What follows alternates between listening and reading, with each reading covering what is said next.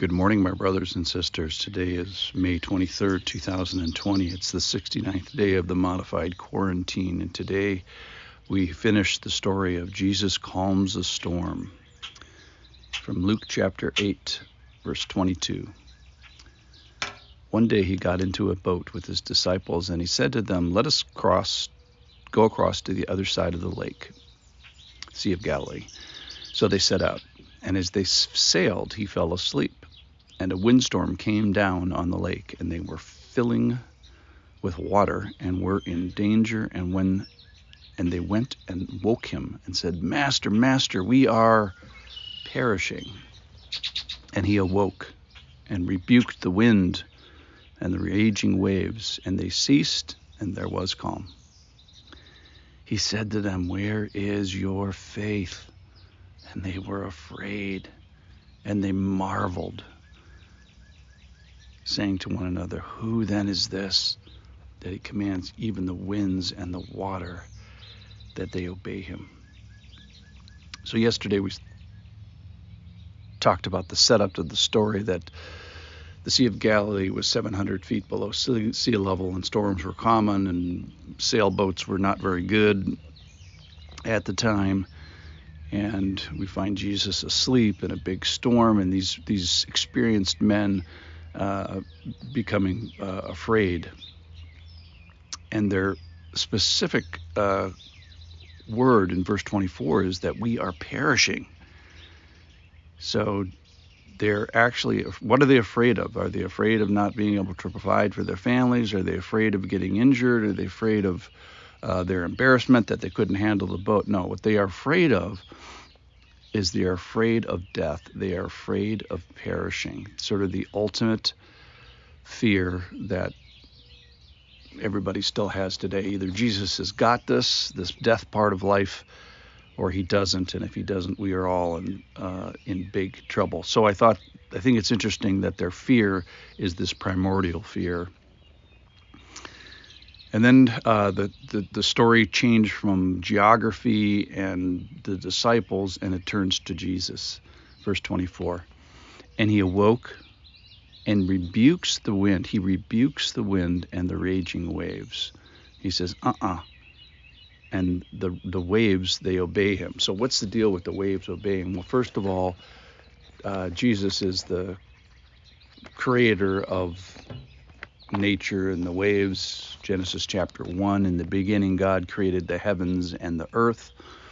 And then verse 7, and God made the expanse and separated the waters that were under heaven and the expanse from the waters that were above the expanse. Jesus is creator in Colossians verse 16.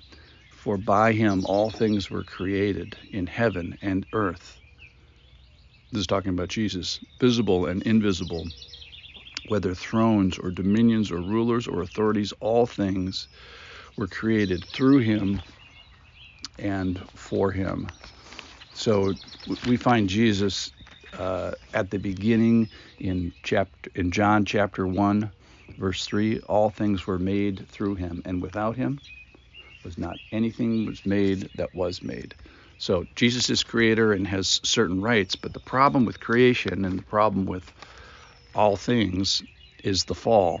So the creation was subjected to futility by man's fall, not from any problem of their own.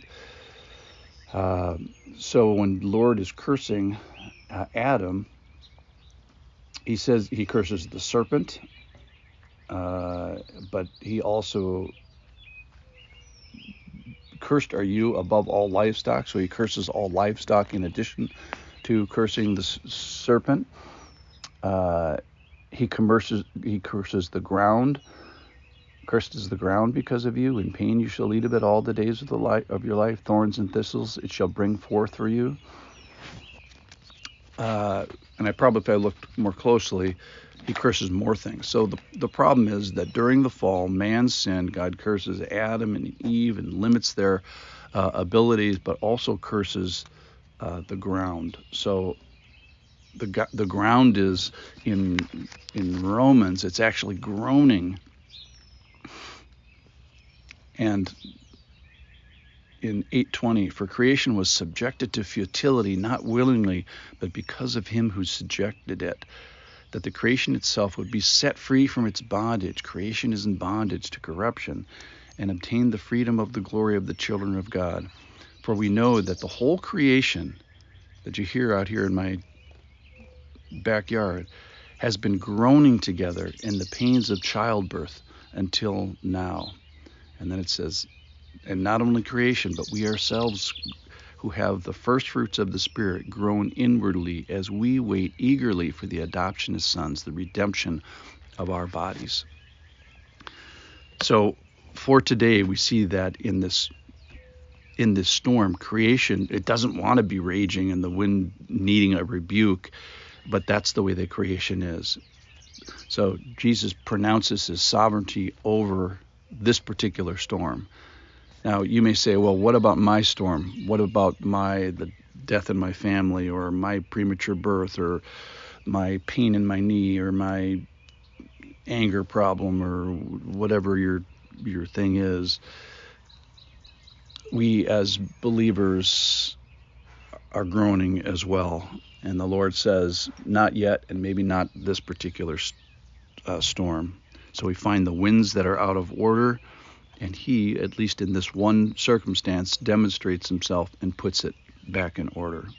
The response, which we'll talk much more about during the next podcast, he says to them, where is your faith? And they were afraid, and they marveled, and they saying to one another, who then is this that he commands even the winds and the water, and they obey him? So your job for today is to marvel at this amazing story.